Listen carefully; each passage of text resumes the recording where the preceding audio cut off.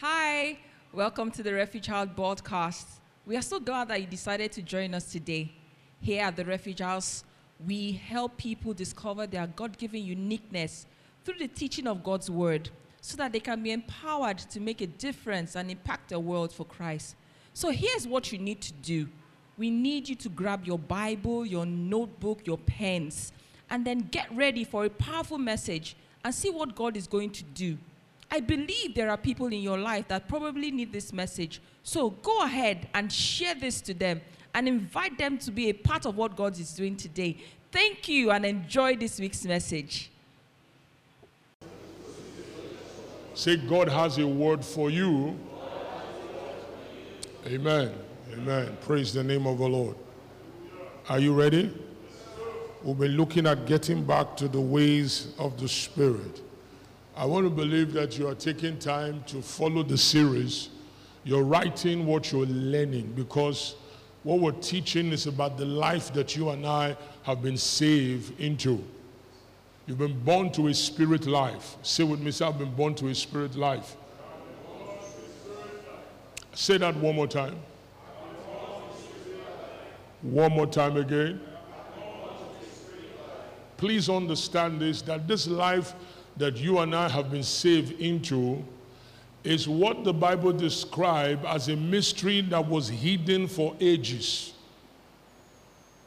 The Bible says, Christ in us, the hope of glory. It was because of this life Jesus died. It was because of this life redemption was made a reality. We were saved. It cost the blood of Jesus to give us this life. Are you hearing what I'm saying? It cost the blood of Jesus to do what? To give us this life. This life is not a normal life. It's not a human life. It's a divine life. You've been born again to live the divine life. And the divine life is the spirit life. Say, I hear you. Come on, say, I hear you. Say, I hear you. Last Sunday, we looked at areas where Jesus demonstrated the greatness of his power. And today we're going to be begin in the same series of getting back into the ways of the Spirit on what I call spirit-empowered living. Say amen. But first of all, let us just go through the areas where Jesus demonstrated the greatness of his power. I told you there are three things the Spirit of God wants the believer, the saints, to know. In Ephesians 1, Paul was praying as inspired by the Holy Spirit. He said, this is what God wants you to know. Please, it's important you understand that once you're born again, the priority of God for your life and my life is to know. Everybody say to know. See, and I've told you, knowing, it's not like natural knowledge where you bank knowledge. You know, you keep accumulating knowledge, some of them not necessary, all right? But in the kingdom, you know differently. You're born again to know by revelation. Everybody say by revelation. Revelation is knowing to live. It is not knowing to show off. It is not knowing to impress. It is knowing to live. Are you hearing what I'm saying? And revelation knowledge is knowing to live. When you have a revelation of God, what you know becomes personal and operational in your life. Moses said to the children of Israel, he says, the things that are revealed belongs to us. Is that not true? The things that are what? Revealed belong until you have a revelation knowledge of what the Word of God says. It's not personalized. You still have a general knowledge. The impact of the Word of God is not in the general. The impact of the Word of God is when it becomes revealed to you. That's when it affects you. That's when it speaks in your life. That's when it makes you a testimony of what you know.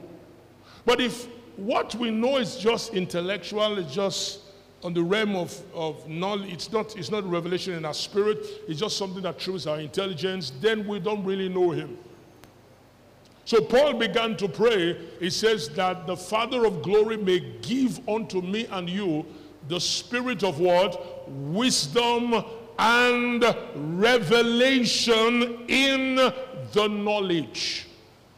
So the difference with revelation knowledge is the presence of the spirit of wisdom and what? The spirit of what? Wisdom and revelation. The spirit of wisdom. And the wisdom of God, it's about strategic application of the knowledge of God. That's where insight comes from. Insights, application of knowledge comes from wisdom. That's why the Bible says, get wisdom. With all your getting, get understanding. Insight, understanding are all product of the wisdom of God. And the wisdom of God is administered by the Holy Spirit. So please understand this. God wants us to come into the revelation knowledge of three things. Number one, the hope of his calling. Say the hope of his calling. The word hope of his calling means there is an expectation why you and I have been saved. The word call means we've been saved to answer a call. The first primary call is the call for fellowship. If you read 1 Corinthians 1 verse 9, the Bible says we've been called into the fellowship of the Son. You've been called into fellowship with God. The second calling is the calling to serve him or to walk with him and walk for him. Ephesians 2:10 says we are God's workmanship or product, created in Christ Jesus unto good works, which he ordained before time that you and I should do what? Should walk in them. And part of the work he's ordained is walking in the reality of who we are in him and walking in agreement with the assignment that is ordained for our life. That's not my emphasis this morning. The next level of understanding is to come into the riches or the wealth of the glory of the inheritance that God has in the saints. You and I are God's inheritance. Say amen. We are the vested interest of God. There is a wealth that has been made available to us as saints. The inheritance that we have in Christ.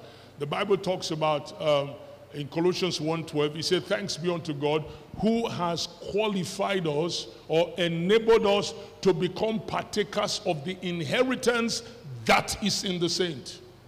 So we are product of the inheritance of God, and God wants us to know that inheritance. He gives us an example in Colossians 1. He says, for he has delivered us from the authority of darkness and has translated us into the kingdom of his dear Son. The third one we're looking at, which is an integral part of the spirit life, is to know the exceeding greatness of God's power that has been made available to us. Say with me, say the power of God has been made available to me. Say that one more time. You need a revelation of that because Jesus made a statement. He said, you err or you are misled or you are mistaken, not knowing the scripture nor the power of Almighty God. When we don't know the scripture, we will err when it comes to the power. And so God says, I want you to know the exceeding greatness. The Almighty God has decided to share his power with you and I. He didn't do that to impress us. He did that because he has decided to share himself with us. That's what the Bible says, we are heirs of God and joint heirs with Christ. Say, I am the temple of God's power. Say, my life is the temple of God's power. And in order for Christ to reveal to us, the church, the reason behind his resurrection, behind his redemption, the reason why he came, one of the things God made him do was to display his power. Are you hearing what I'm saying? Yeah. To reveal and display his power. And so we look at some of the areas where Jesus demonstrated his power. Can we quickly go over them? Then we're going to begin with the Spirit-empowered living. Areas where Christ demonstrated and revealed the power of God. The first area we said, he demonstrated the exceeding greatness of his power over what? Satan, demons, and the operation of darkness. It's important you know that God's power is exceedingly greater than Satan, demons, and the operation of darkness. Why was he casting out devil? To reveal to you that his power is superior to Satan. Like I told you in the Old Testament, casting out demons was not a reality.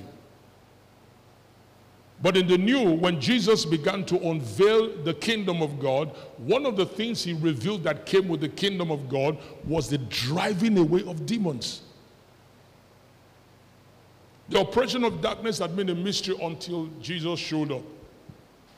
So one area you and I must have understanding is that the greatness of the power of God that has been made available to you and I is exceedingly greater than Satan, demons, and the works of darkness. Here I hear you. It is important you know that, because I've told you in spiritual warfare, the threat is what? Ignorance. What is the threat? I didn't hear you. What is the threat? Yeah. It is what you don't know that is the actual threat in your life. How do you process information? When you hear a story of a deliverance case, how do you process it? If the way you process it produces fear inside of you, it means you're ignorant of the authority of God's power over Satan, demons, and the operation. You may believe God, of course, God is all powerful. To you, I mean, the devil, demons, and darkness is not a problem for God. But that's not beneficial to you. It's only beneficial to you when you understand that that same mighty God with his mighty power has been made available to you. Are you hearing what I'm saying? Because through that power is giving you and I authority over Satan, demons, and the operation of darkness. And Jesus demonstrated it. When he casted out devil, there was no argument. There was no drama. God's power is uncontestable. What makes it look cheap and ineffective in the life of Christians is ignorance. And Satan understands this very well, that when people are ignorant, they will err when it comes to the power of God. I've told you this. There is no limit to God's power. The limit is in our mind, the way we think. What limits the flow of power is how we think. That's why God has given us his word to renew our mind. Renewing of the mind is taking away the mind limiters, the blockers, that is blocking the flow of God's exceeding greatness. The exceeding greatness, rather, of his power in our life. So the devil is not a mystery to God. His power is greater than the devil. And he has given us that power. So if you are afraid of Satan, it shows that you are really ignorant. Did you hear what I said? When the devil threatens you, when you wake up, you have a dream. I woke up 2 nights ago and I had a very interesting dream. But I knew that God was telling me to pray about something, so I just began to pray. I don't wake up and make, your dream is not the Bible. The Bible is very clear. So when you have a dream, interpret it in the light of the understanding of God's word and deal with it for what it is. Am I making any sense? Are you hearing me? See, when you are ignorant of God's power, Satan will become a mystery to you. The operation of darkness will become a mystery to you. And people who are ignorant of the devil usually celebrate him. They talk about what he's doing. Their testimony of what Satan is doing is louder than what God is doing in their life, because that's what they are aware of. All right? Number 2, we said that Christ demonstrated the exceeding greatness of his power over what? What is the second one? To heal and to forgive. This is very important. To heal and to forgive sin. The power of God, the same power over Satan, heals and forgives. The power of God heals. I told you in Luke chapter 5, Jesus was preaching, and there were other people, several scholars of the law, the elders, Pharisees, Sanhedrin. Some of them came because they were looking for an opportunity to entrap him. But the scripture says, why these guys, different people came with different interests, there was a reality that was there. The power of God was present to heal. God's power heals. Say amen. I'm a living example of that. I've seen that happen in my life, in people's life. God's power heals. You may not have experienced healing. It doesn't mean the power can heal you. It simply means there is an unbelief somewhere that has to be dealt with. And can I tell you something? Unbelief can be ancient. Are you hearing me? That's why Jesus said you need to go prayer and fasting to identify it. There are some unbelief that has worn the clothing of your thoughts, and they become like, they dress like you, they smell like you, they sound like you, they talk like you, they act like you. So it's very difficult to identify it. And if you don't spend some time praying to get clarity from God, an unbelief can be as old as your age. Are you hearing what I'm saying? Are you hearing me? Yeah, it can be as old as your age. And the thing with an unbelief is that because it's mental, you probably may not identify it quickly except the Holy Spirit helps you. Every area of our life we struggle is an area that we're yet to come into the revelation of God in that area. And the humility approach is, Holy Spirit, teach me what I don't know. Did you hear what I said? What is the humility approach? Teach me what I don't know. Don't try to impress God with what you know. That's wrong. Teach me what I don't know. When you do that, the Spirit of God will teach you. As long as you remain teachable, you can grow and you can learn. And your experience in God's power will increase. Number two, secondly, we also said the same power forgives sin. Bible says, though your sin be as scarlet, they shall be white as snow. Number three, we said God's power can what? Can save. Only God's power saves. The Bible says the gospel is the power of God unto salvation. The gospel is the power. God has condensed his power into a message. And that message is the gospel. The gospel is the good news of Christ and his finished work. That's what the Bible says. The word of God is quick and powerful. The gospel is the power that produces salvation. The gospel is the power that what? Produces salvation. Hallelujah. So God's power can save. Hallelujah. Matthew 18:11 says, for the Son of Man has come to save that which was lost. Only God's power can save from sin. Only God's power can restore. Only God's power can bring salvation. Hallelujah. All right. Then we said number 4, he demonstrated the exceeding greatness of his power to do what? Supernaturally, sustain. Everybody says supernatural sustain. Supernaturally sustain. Say that.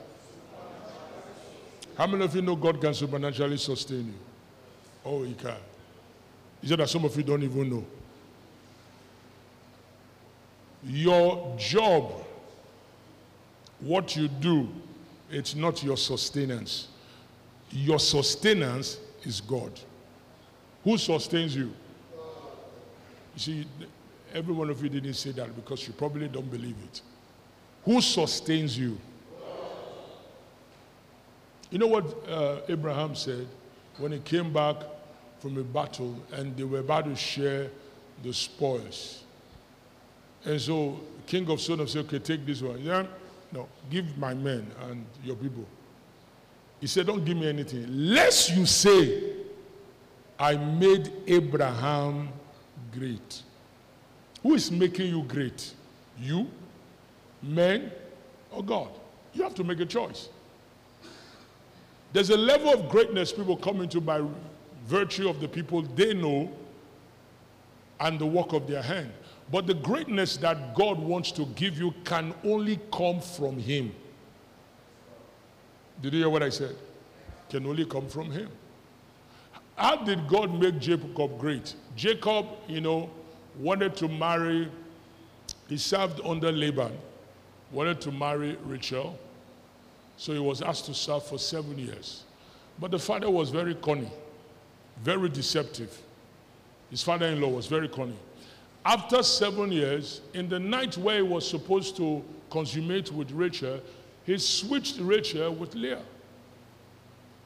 And by the time Jacob woke up the next morning, maybe they don't have light in their room. I'm very sure they don't have light. Yeah, I'm sure they don't have light.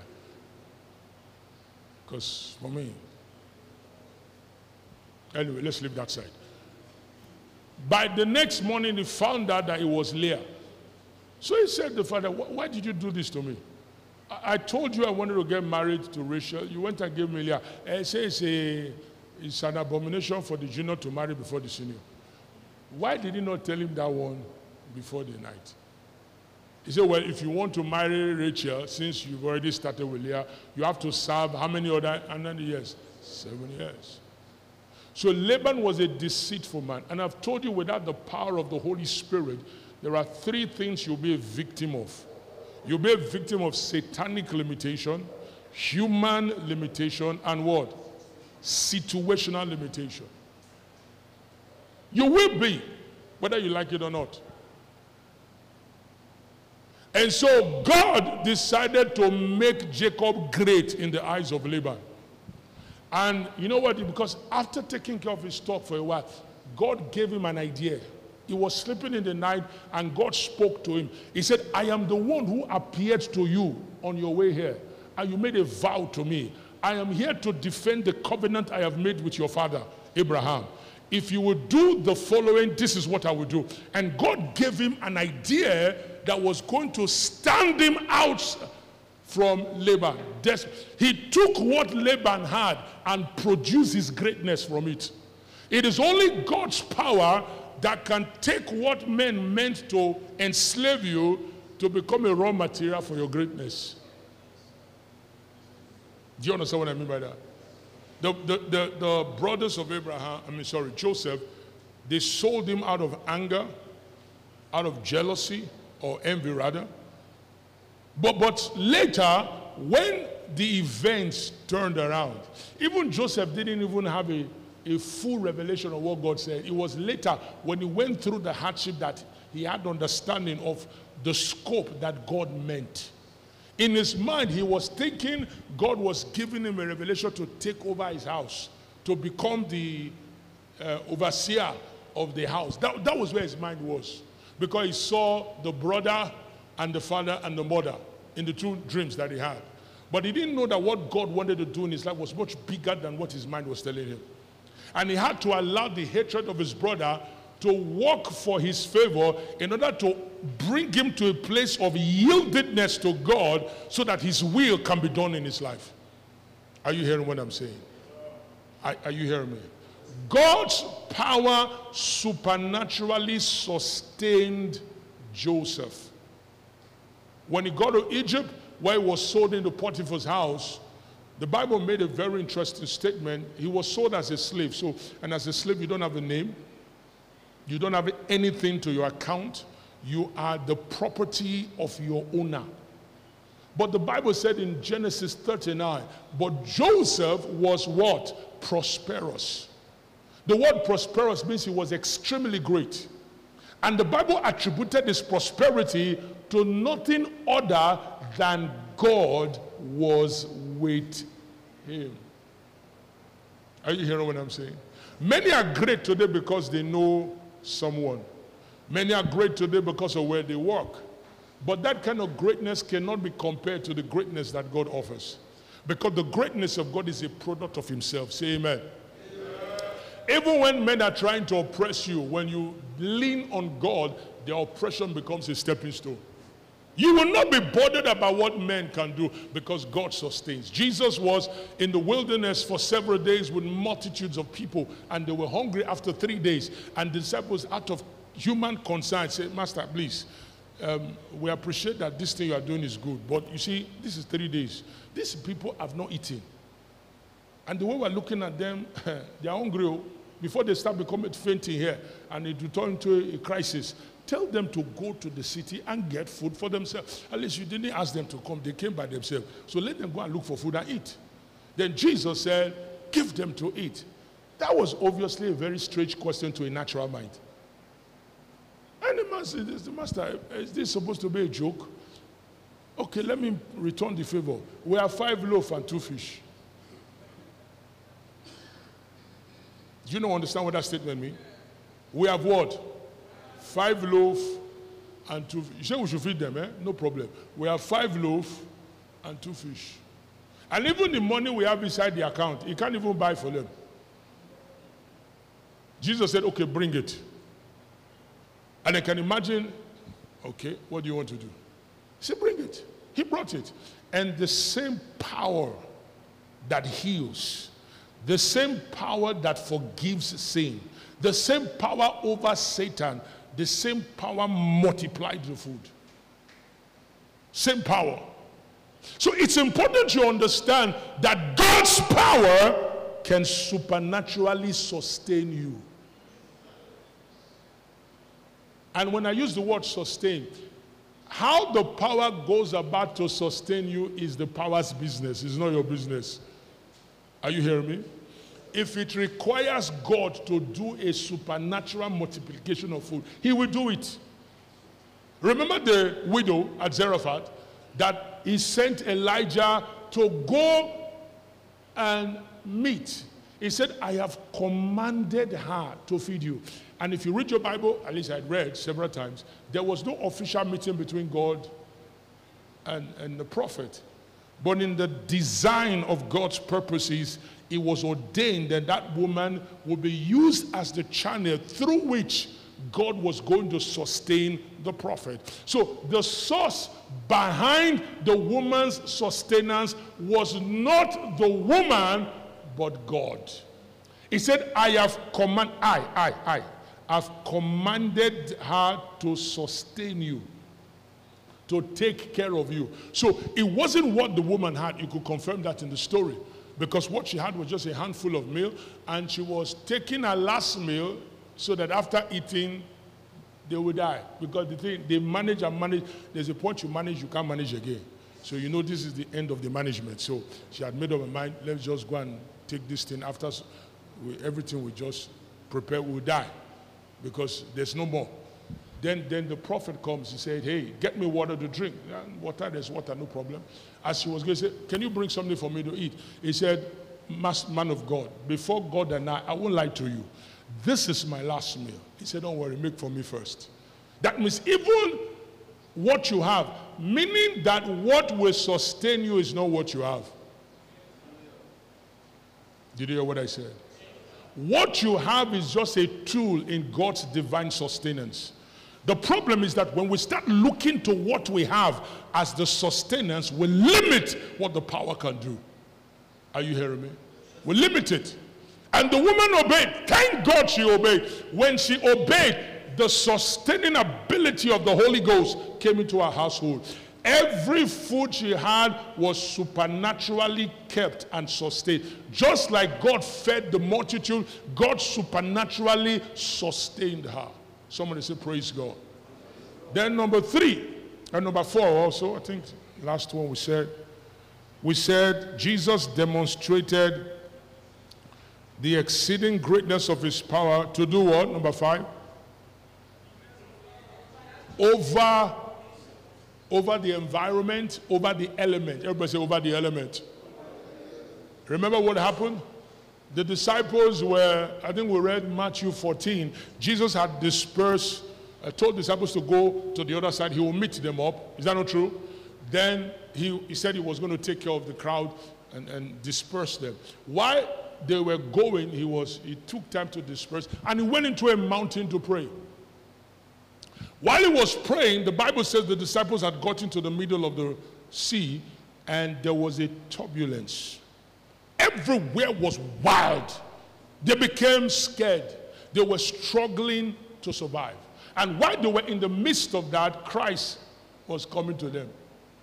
Walking, Bible said he was walking on water. That's not a normal sight. And apart from the fact that if you are in your house on land, looking from the window to the river, and you see somebody walking on top of water, you can close the window, you can hide, you can say, come and see you. Or you can say, no, I'm not seeing where. I'm sure something is wrong with me. You can do that. But you can't do that when you are struggling to survive on the water and you're not too sure whether you will live or die. And while you are fighting to survive, in the midst of that confusion, you now hear tapu, tapu, tapu, tapu, tapu, somebody walking, and not just walking to you. How are you supposed to respond? How are you supposed to feel? The Bible says when they said they panicked. Then they say, this is the end. You don't finish. Well, some theologians says that they had this myth or this fable then that if fishermen see spirits, that means they will die. Maybe that could be the reason for the fear. Because they were terrified, they were scared. And Jesus spoke. He said, hey, calm down, it's me. So they looked at him. Is it you? He said, not me. Then Peter said, okay, if it is you, tell me to come. Then the one who has power over the element, who can suspend the laws of nature. Do you know every time God heals you, God puts aside the law of science? Oh, you don't know? Every time God's power shows up, God reveals the supremacy of his power over the element itself, because he's the one who created the elements. When he says you shall lay hands on the sick and they should recover, I hope you know that's not scientifically proven. Your hand is not antibiotic. Your hand is not Panadol. So it is not your hand that is doing the healing. It's the power of God through your hands that is what? It's doing the healing. So Jesus demonstrated his power over the element. And he said, come. And Peter stepped on that word, come. And the power over elements showed up. And Peter began to walk on water. And while he was walking on water to Jesus, something interesting happened. As long as his focus was Christ, he stayed on that realm. But the moment he turned and looked at the waves and the surrounding and the bad reports and the bad image and the fearful sight, his focus shifted from Christ to what he saw. And the Bible said he began to sink. Fear came into his heart and he began to sink. And he cried and said, Jesus, save me. And Jesus said, why did you doubt? I'm doing this thing to show you that you can do it if you trust me. Say amen. Are you hearing what I'm saying? Now, please get this. It's important you understand this. Jesus was not demonstrating his power to impress man. He was demonstrating his power to introduce us to a life that has been offered to us in Christ. Am I making any sense? Are you still with me? I'm going to show you why the Bible said the power of God and the wisdom of God, why it's connected. Because without the wisdom of God, you will abuse the power of God. I hope you know that. You will call people and say, come. See, Jesus walk on. Let me show you people that can walk too. You will step, you will fall. Are you hearing me? I will tell you. I'll show you the connection between the power of God and the wisdom of God. Say amen. Now, there are two other areas I'm just going to mention, and I'll start what I want to share today. Jesus' power also, Jesus also demonstrated his power to raise the dead. Raising the dead happened in the Old Testament on few occasions. Elijah raised the dead. Elisha raised the dead. All right? And there were some other instances where the dead were raised. There was a time when they were going to bury Elisha, and while they were taking him to a tomb, the power he carried was still in his bones. So when they saw the enemy coming, they threw the body into the tomb, and the body touched a man that was just died, that they just brought there. As the body touched it, the thing revived and came back to life. That's the power of God. Same power in the Old Testament is the same power that manifested in the New Testament. Jesus' power can raise the dead. Say amen. Amen. Say, come on, say amen to that. Amen. There are different instances in the Bible. Jairus' daughter was raised from the dead. Mark chapter 5, verse 35 down. You know, he came to meet Jesus. My daughter is sick. Please come and pray for her. She'll be well. On his way there, the daughter died. Before he got there, the daughter was dead.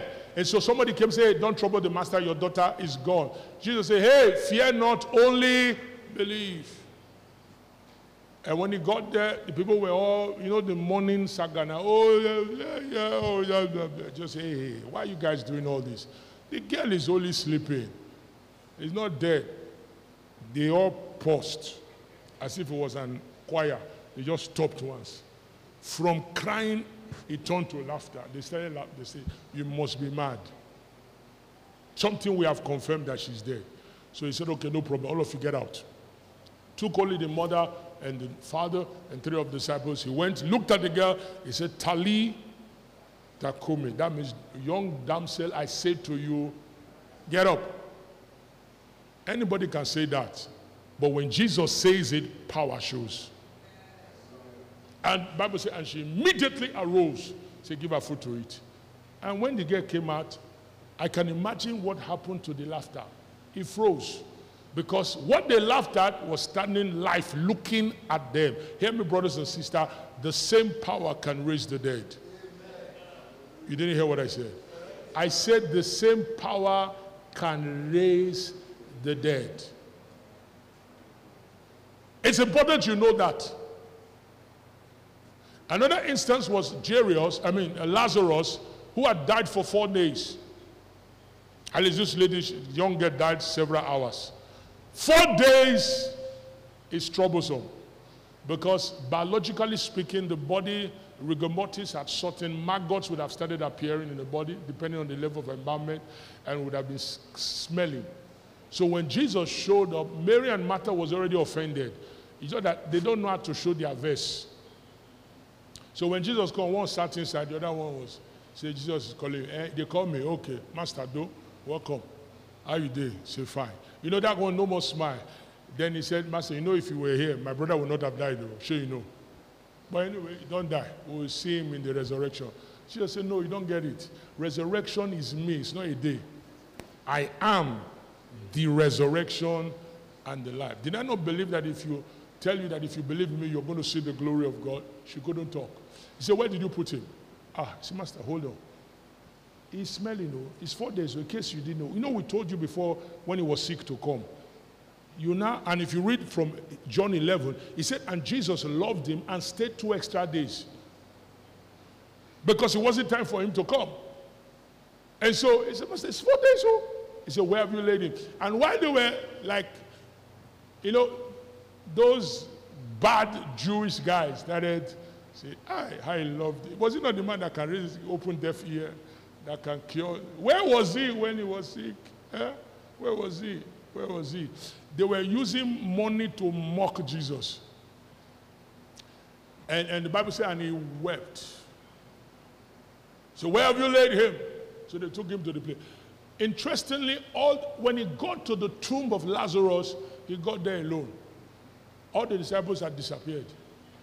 Because the 4 days, that's a stretch. Oh, Jesus, that's taking this ministry to the level is too far.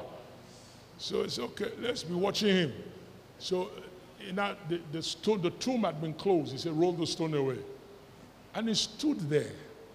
Look at the confidence with which he prayed. He said, Father, thank you that you have heard me. So that means the matter was settled before he got there. He said, but for the sake of these ones, let them know you sent me. Lazarus, come out. He didn't shout, come out, come out. You know, like we will do today. Come out, come out, come out. No, he just said, come out. The power is not in the repetition.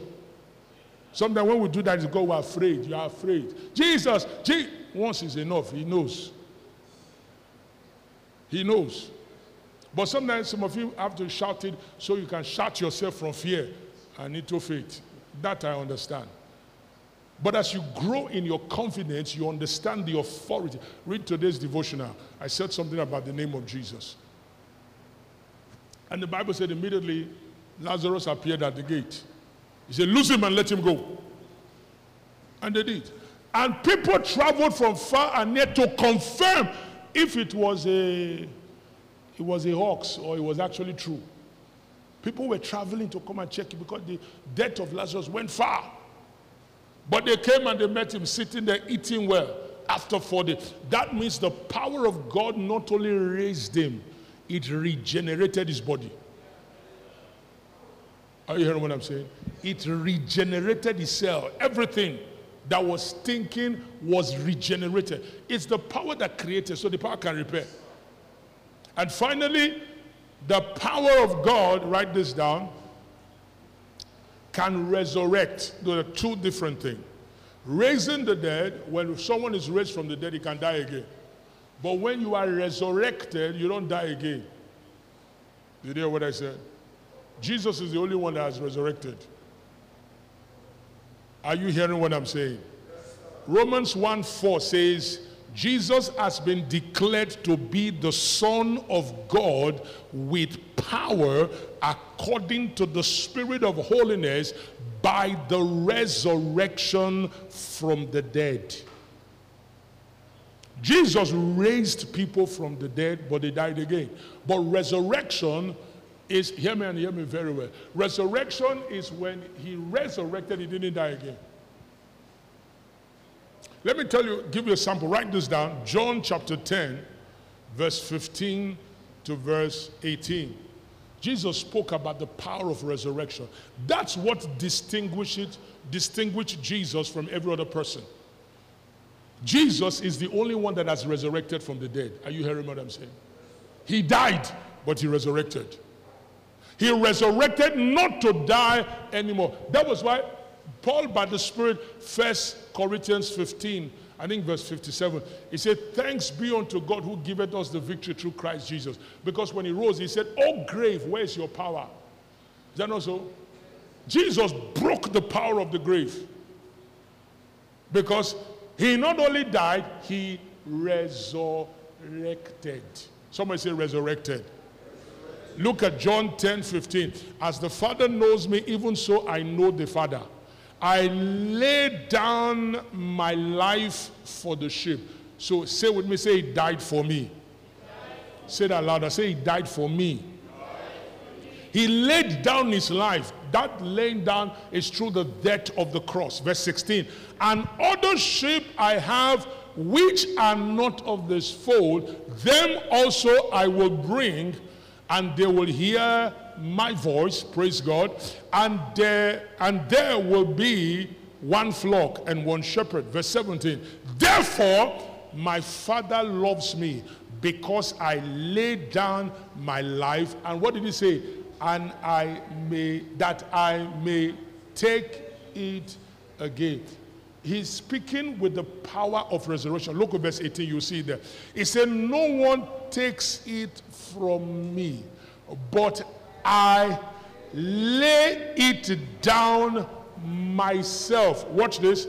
Now that power is talking about is resurrection, but I have power to lay it down, and I have power to take it again. That can only be by the resurrection. This command I have received from my Father. When he died, Satan was happy Jesus was dead. He was happy. The person that has been molesting him, trying to destroy his plans, was finally dead. But he didn't understand the implication of the death. Paul, by the Spirit, said, if the princes had known, they would not have crucified him.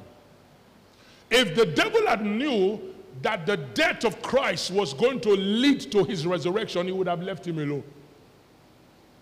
Are you hearing what I'm saying? The power of resurrection is power over death, power over the grave. Somebody say, glory be to God. Come on, say, glory be to God. Hallelujah. See, all these dimensions, let's begin to introduce where I'm going. Write this down, spirit-empowered living. You can't begin because I'm going to be teaching some principles from the book. Everybody say spirit-empowered living. Can you say that louder? One more time, everybody, say it louder. Say, I've been born again to live a spirit-empowered life. Say that. Say, I've been born again to live a spirit-empowered life. Hallelujah. There's human empowerment. And funny enough, many of us, we are living our life for human empowerment. Human empowerment can come through connection. It can come. That's why you see people sacrificing for election, but they will not prosper this time in Jesus' name. Yeah, because they know that when they get power, they have favors. Is that not true? When they have power, they can will some things. They can. They have some privileges to do certain things. They can have access to money they didn't work for. That's where the ministry of Ghana Must Go Back came from. Just give money. I mean, and you didn't work. They just give you 20 million. Your head will just bend. Just bend. You just be thinking nonsense. 20 million. Say, what do I do now? Go and stay in Sheraton. Book 2 months. Are you not stupid? 2 months, Sheraton. Then after 2 months, you just be eating. Call your friends to come and eat. That's only how stupid you are. Then you now say, let's travel. Say, I never go America. Make I go to America. Then you now go there and go and take pictures. Then you now look for one big expensive phone to buy. Then when you're there, all those things you see in rappers, you want to wear them. You go and buy their canvas, buy their shoe, buy their clothes. You forget that money they spend is going. You spend that one. Then you now go to Hollywood, take picture there. Travel. Then you come back. You forget your household, you forget your mother, you forget your father, you forget your family, you forget everything. It's about you. That's what happens when resources has no wisdom behind it. Are you hearing me? You see it anyhow. Then you now start oppressing people. The people in your street will not sleep again because you have money. You'll be holding parties, people will be coming to see you up in the night, making noise. Anybody wants to shout, you pay Mopo to come and beat them. You become a nuisance to yourself and your generation. Are you hearing what I'm saying? Thank God for Jesus. Let me know. Go there. Thank God for Jesus. So there's human empowerment. There's human empowerment. There is job empowerment. There is certain access, certain opportunity you can have by your job, by your education, by human level. But there is you were not born again to live by human empowerment. You're born again to live by spirit empowerment. As many as are led by the Spirit, they are what? They are the source of God. Say with me, say, I've been saved to live a spirit-empowered life.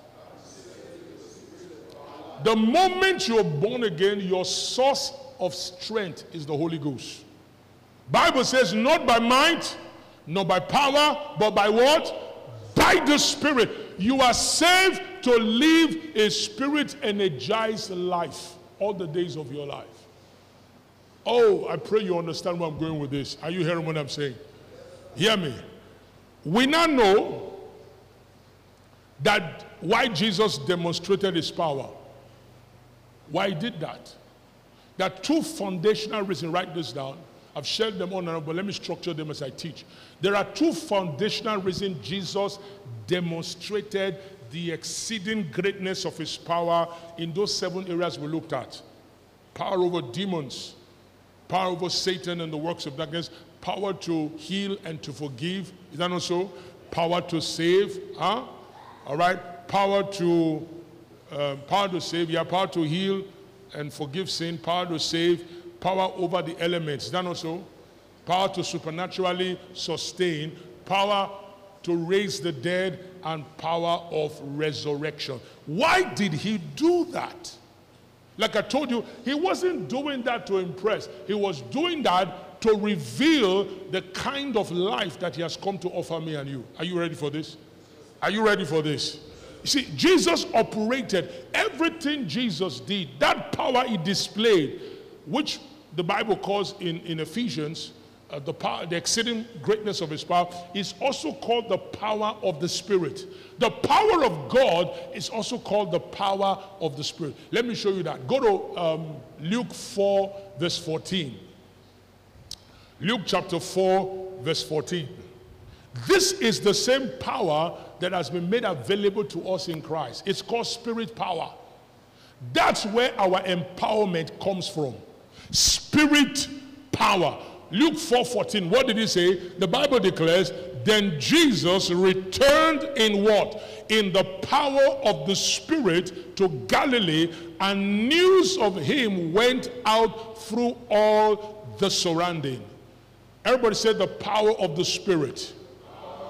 Say that one more time. Say the power of the Spirit. The power of the Spirit is our power base. Where is your power base? The power of the Spirit. You are saved to live by the power of the Spirit. Let me show you again. Go to 2 Corinthians chapter 13.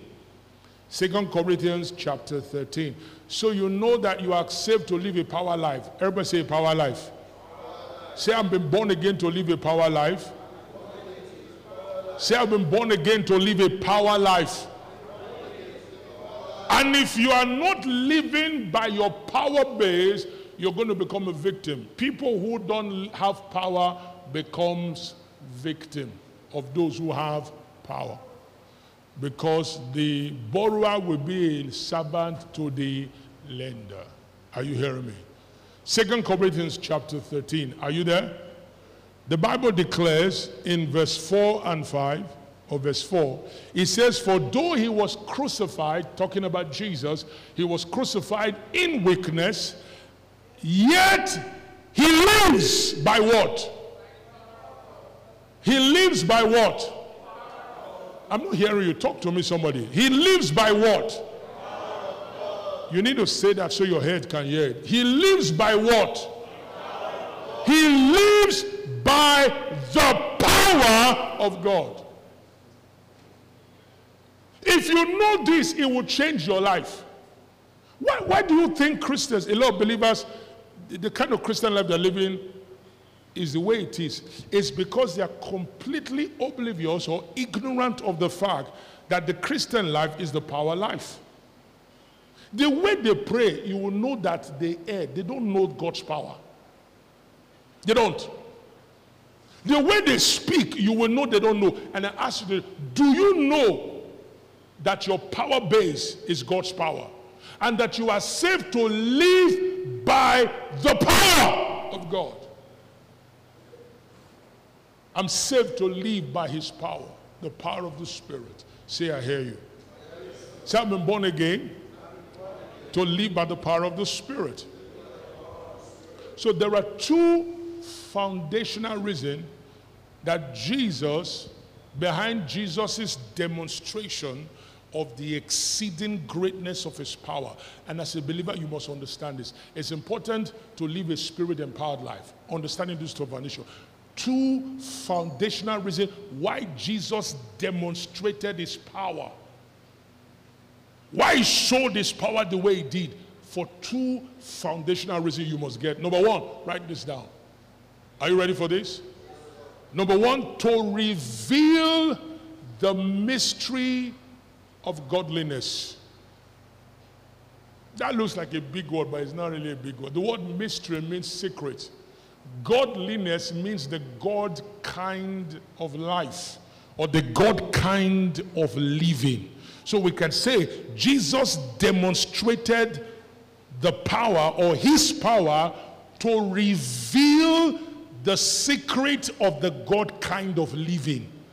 That's the word mystery of godliness. 1 Timothy 3:16. He said, without controversy, great is the mystery of godliness. Everybody say mystery of godliness. What is mystery? It means secret. It was hidden. Wasn't known before, but he has revealed it. He has made it known. What is godliness? Everybody said the God kind of living. Look at a person. Say godliness means the God kind of living. Say it one more time. Say the God kind of living. So why did Jesus demonstrate his power? To reveal to me and you, the church, the God kind of what? Living. Yeah. Everybody say the God kind of living. I'm not hearing you.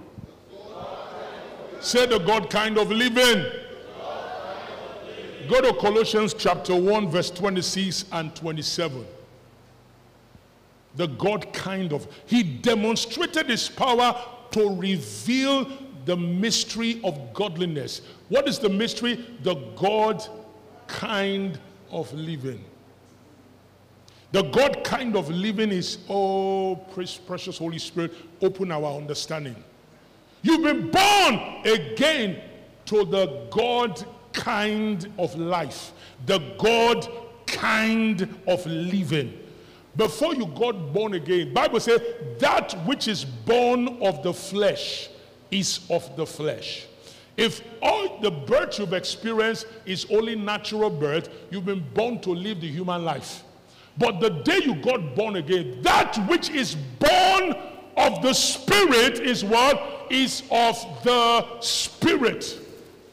The moment you're born again, beyond being born into the natural, which is a birth to sin, the sin of Adam's transgression, the day you got born again, you were born to live the God kind of life. Colossians 1:26. Are we there? It says the mystery. What's mystery? The mystery of godliness, which has been hidden from ages and from generation. Let's hold that first. All through the Old Testament, after the fall of Adam, God could not dwell in man. God lived among men. The operations of the Spirit would descend. Once he uses man, it will lift. Read your Bible. That's how it worked. And because God had a plan, in order for God to maintain his presence among them, are you still with me? Please, are you still with me? In order to maintain his presence among men, he gave instruction through the Old Covenant priesthood for them to make a tabernacle. And that tabernacle was called the Tabernacle of Meeting. And brothers and sisters, it was a glorious time. These men had glory experiences. Even God not even living inside them, but living among them. When God wanted to do anything, he would tell them to come. And he gives specific instruction on how to approach him. There was the Holy of Holies, which only the high priest went in once a year. And there was the Holies, which was the outer part of the court, where the other priests could minister. And these were put in place to maintain a relationship with God and the people. So God can dwell among his people. There was a benefit that went with that realm of experience with God. The glory of God was very evident with them. When the enemy tried to stop them, the presence of God that was dwelling among them stopped it. They couldn't be cursed because God was among his people. Moses had experiences of glory in that covenant. When Paul began to contrast the glory of the first with the glory we now have, he said the glory of the old covenant was glorious. Somebody say glorious. Okay, come on, listen. What could be more glorious than watching Red Sea open before your face? River open to two. Then stand like a fence on the left and on the right, and you pass through on dry land. As soon as you are coming out, then God told Moses, stretch forth your rod. And he did, and the river closed back, and you watch people who had tormented you for how many years die before you.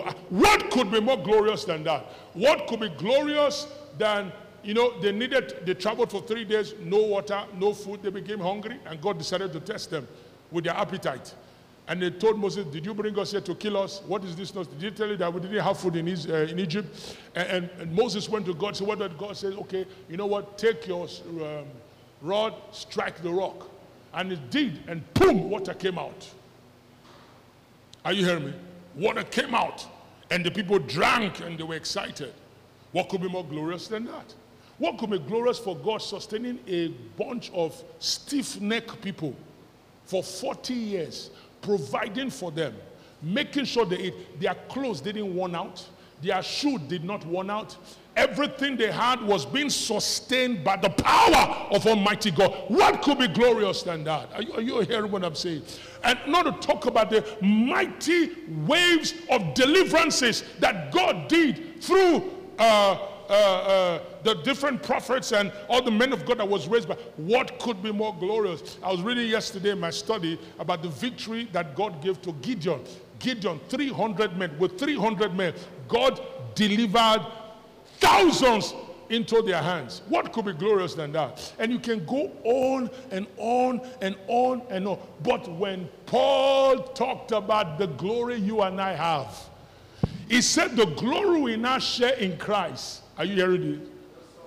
Are you hearing me? Many of you are still wishing that you were like Moses.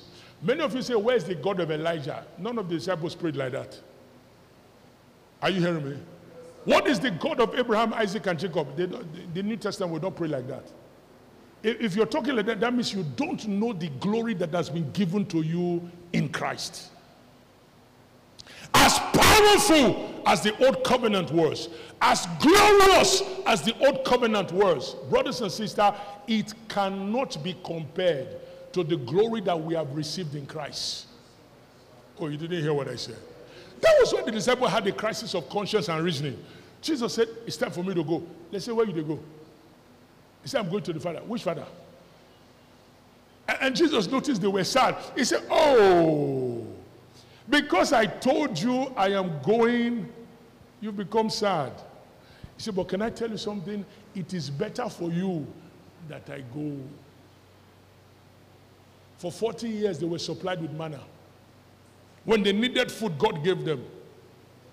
They were used to manna. But Jesus said, hey, as powerful as the manna experience is, there is something bigger, better, and more glorious than the manna experience. Brothers and sisters, hear me. If you don't get this, then you miss the whole essence of Christianity. As glorious as the old covenant was, the Bible said God had a fault with the old covenant. The old covenant could not redeem the man in totality. It could meet the needs of men. It could take up the external need. It could set them apart, but it couldn't redeem man and restore man back to God. And so God decided to set aside this glorious covenant that made the Jewish people stand out among other nations of the earth because of a mystery he was waiting to reveal through his son, Jesus Christ. Are you hearing what I'm saying? You read your Bible, you will wonder, why is it that the New Testament, they will not say, oh, God of Elijah, God of Isaiah, God of Ezekiel, God of, which other prophet again? God of Daniel, God of Habakkuk. Some of you don't read Habakkuk, so you don't know Habakkuk. God of Habakkuk. Thank you. God of Shadrach, Meshach, what's the other one? Abednego, yes. That's the name they give them there. All right? The Egyptians give them. Oh, God of, fourth man, appear. What you carry in Christ is more glorious than what Moses saw. You didn't hear me? See, you need a mind orientation. Otherwise, you will belittle what Christ has given you and you want to go and play back what they saw in the Old Testament. No, that ship has sailed. You didn't hear what I said? Let me show you. Go to Colossians 1. Let me show you something. Colossians 1:26. Are you there? Are you there? It is my prayer that the Holy Spirit will illuminate your understanding so you can begin to take the limits off. Everybody say, take the limit off. Colossians 1:26. The secret which has been hidden from the ages and from generation for over 4,000 years, but now has been what? Revealed. The word revealed means make known. To who? Pastors? To saints. Who are saints? Those who are born Again. Who has declared faith in Christ? To the saint. Now, watch this. Watch this. Go to verse 27. To them, who is the them? The saints. To them, God willed. Come on. Can you pray in tongues more? Pray in tongues, because this, I don't want you to miss this. To the saints, to them, God will. I said pray in tongue. Don't pray in tongue. Because you need to, your head needs to shut down and your spirit needs to rise and get this. Open your mouth and pray in the Holy Ghost. Pray in the Holy Ghost. Hallelujah. Verse 27. To them, who are the them? The saints. God willed to do what? To make known what are the riches of the glory of this. The riches is the wealth of the glory of this mystery among the Gentiles or the nation. The word Gentile means the nation. What is the mystery? Christ in you. Hey. What is this mystery? Christ. This is what the old covenant people didn't have. They saw the hand of God. They saw the glory of God. But they did not have Christ in you. Are you hearing what I'm saying? Say, oh. The word Christ in you means God now lives inside you. Did you hear what I said? When Jesus died on the cross, the curtain that separated the tabernacle, the Ark of the Covenant, which was a symbol of God's presence, the curtain that separated, which if you're not authorized and you behold it, you die. That curtain was torn into two, meaning God was done with that setup. Are you getting this? I told you Jesus came as Son of Man, Son of God. He was Son of Man because God had to become a man. Are you hearing me? We saw that in Philippians chapter 2. He made himself of no reputation and took upon himself the form of a servant. And being found in the fashion of man, he humbled himself and became obedient to death, even the death of the cross.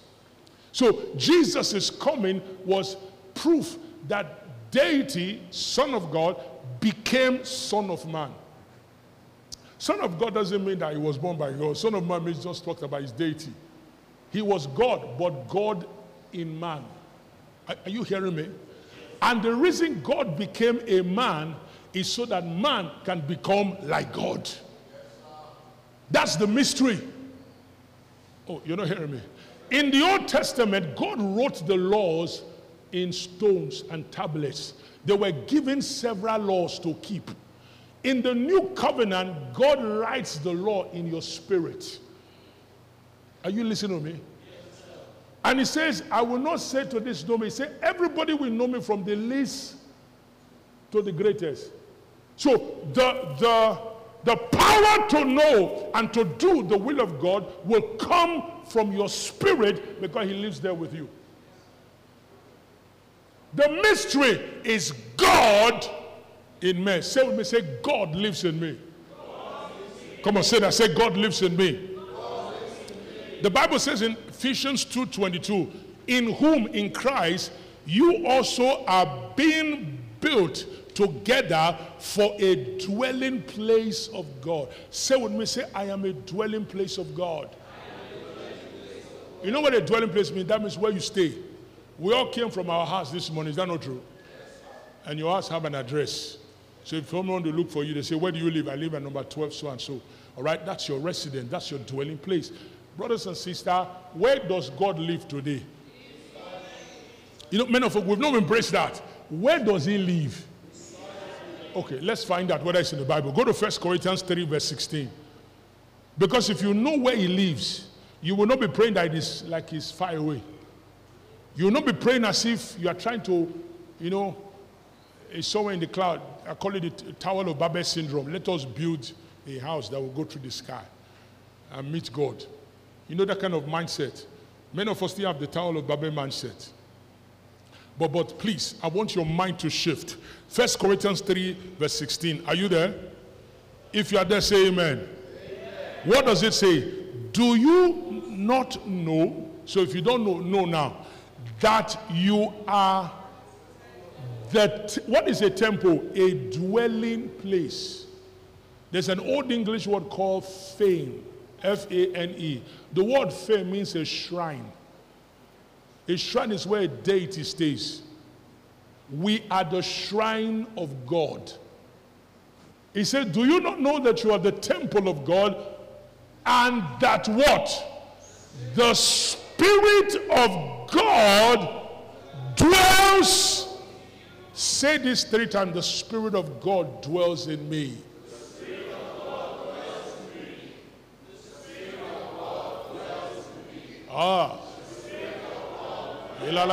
in me. The Spirit of God dwells in me. First John 4 verse 4 says, go there. 1 John 4:4. It says, you are of God.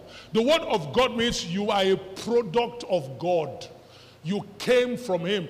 Acts 17 says we are his offspring. You are of God.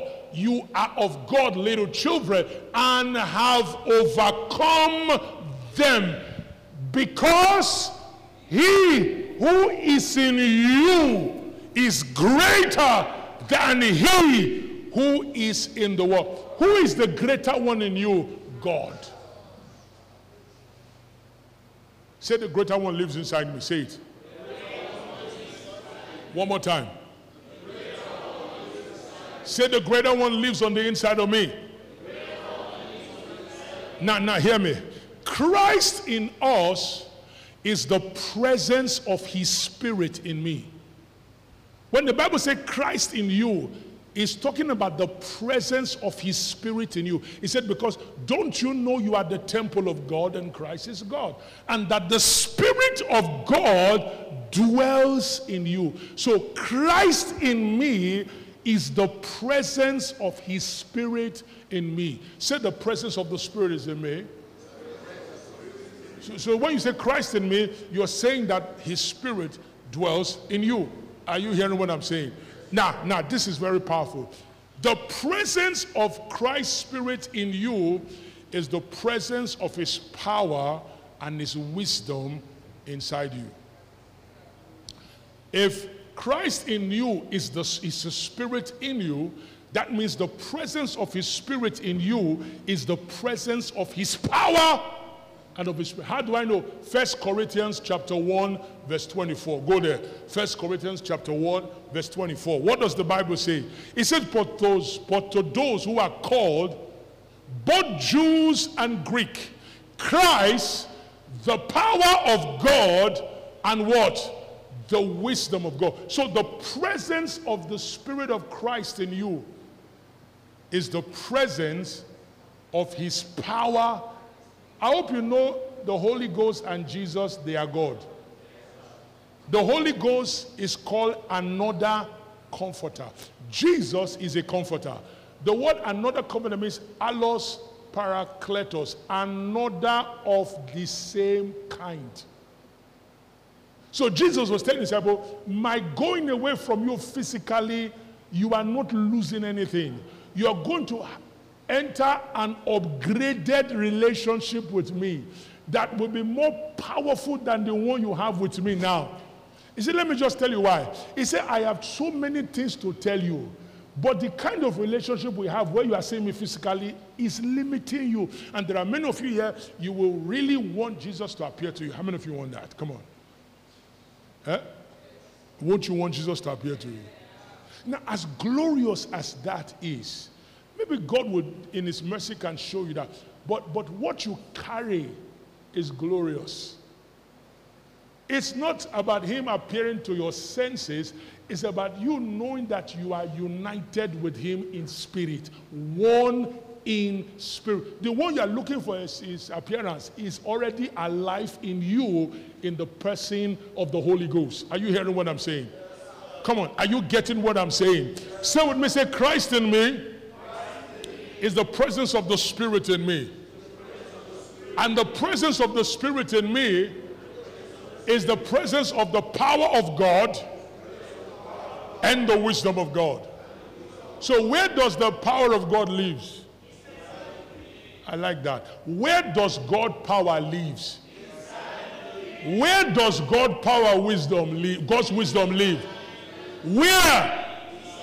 Say in me. Say in me. So brothers and sisters, you are host to God. You are God's residency on earth. Are you listening to what I'm saying? Now, this is where I want to connect, and I'm going to stop. I'll continue in the second service. We must learn to cultivate the consciousness.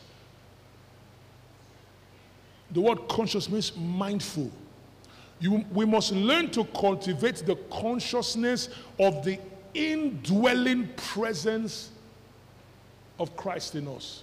We must become mindful that he lives in us. Are you hearing me? You must become what?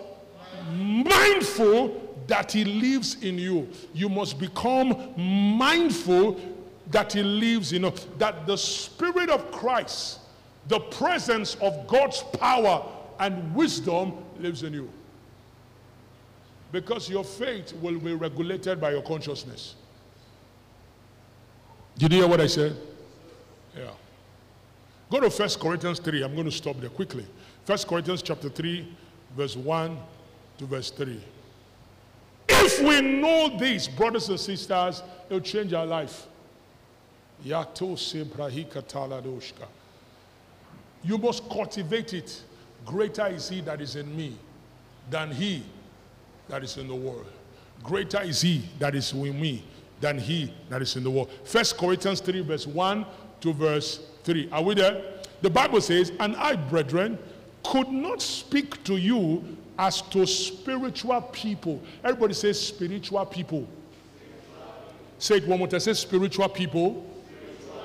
But as to carnal, as to babes in Christ, or children in Christ, or immature. Verse 2, I fed you with milk, and not with solid food, for until now you were not able to receive it. Why? Because the consciousness they carry is that of a babe, an immature consciousness that are looking for signs and wonders. That's a babyish mindset. It's called a carnal mindset. He said, I can't talk to you as spiritual people that you are, because there is a mentality of a babe inside you. Look at verse 2. He said, for until now you were not able to receive it, even now you are still not able. Verse 3, why? For you are still carnal. For where there are envy, strife, and division among you, are you not carnal and behave as what? And behave as what? And behave as what? Now let me say this quickly. Christ in us makes us spiritual by status and standing. Say, I am spiritual. You're spiritual means that's who you are by identity. That's who you are. That's your nature. Say, I am spiritual by nature. Say, I am spiritual by nature. To be spiritual by nature means you now possess the same life of God. You now carry the same nature of God. Say, I am a partaker of the divine nature. Say, I have the same life of God in me. Say, because God lives in me. The fact that God lives in you means you have the same nature. You are spiritual just like him. Say amen. Now, watch this. We are not partakers of his divine nature. Now, but hear me. We must also become spiritually minded and functional, otherwise we are denying our spiritual reality, our spiritual people. The problem with Christianity today is that Christians who are supposed to be spiritual people are carnally minded. They are carnally minded. What does it mean to be carnal? Listen to this. We must become spiritually minded people. Look at your neighbor, say, spiritually minded. Say, to be spiritually minded. Our consciousness should be spiritual at all time. Did you hear what I said? Let me stop with this. To be mere men is to be carnal. To be mere men is to be what? Is to be carnal. Now, what does that mean? It simply means to function without the influence of the spiritual. To be carnal is to be what? Mere men. To function like ordinary men without the influence of the spiritual. Another meaning for the word spiritual, write this down, is supernatural. The Greek word for spiritual is pneumatikos, the same word that is used in 1 Corinthians 12 when it talks about spiritual gift. So the word spiritual means supernatural. Now, when you are carnal, you are functioning without the influence of the supernatural. You are functioning without the influence of the supernatural. In the second sermon, I'm going to go deeper. And that's what's wrong with many Christians. You're spiritual by nature, but you are functional, you are carnal by mindset. So your interest is earthly. You are interested in earthly things. That's what trips you. When it comes to hearing God's word, you can't survive 1 hour. But when it comes to browsing and doing earthly things, you are energized. You are fully charged. Your battery is running on full mode. But when it's spiritual things, you dry out before. You know the reason why? It's because your mind is carnal. Are you hearing me? Your mind is what? It's carnal. Paul said, I can't talk to you as who you are by nature. Are you paying attention? I can't talk to you as who you are by nature because you have adopted a mindset that is not allowing your nature to work. When you are carnal, you've adopted a mentality that does not allow your nature as a supernatural being. Another word for spiritual means supernatural. God in you makes you supernatural. God in you makes you what? Supernatural. And you must be supernaturally minded to operate as a supernatural person. Are you hearing me? Rise up on your feet. We'll continue in second service.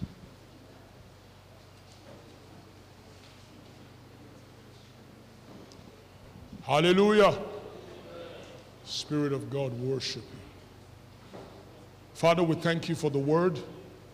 Pray that this word will take root in our hearts and will bear fruits in our lives in Jesus' name. We thank you for another opportunity to honor you with our offerings. As we give, it is given to us. Good measure, pressed down, shaken together, running over. We ask that your grace will continue to abound in our lives. Thank you for joining us today. Your generosity helps us to take this message to the ends of the earth. You can give on our website at www.therefugehc.org. So go ahead and click on the link in the description. Remember to subscribe to hear more messages like this.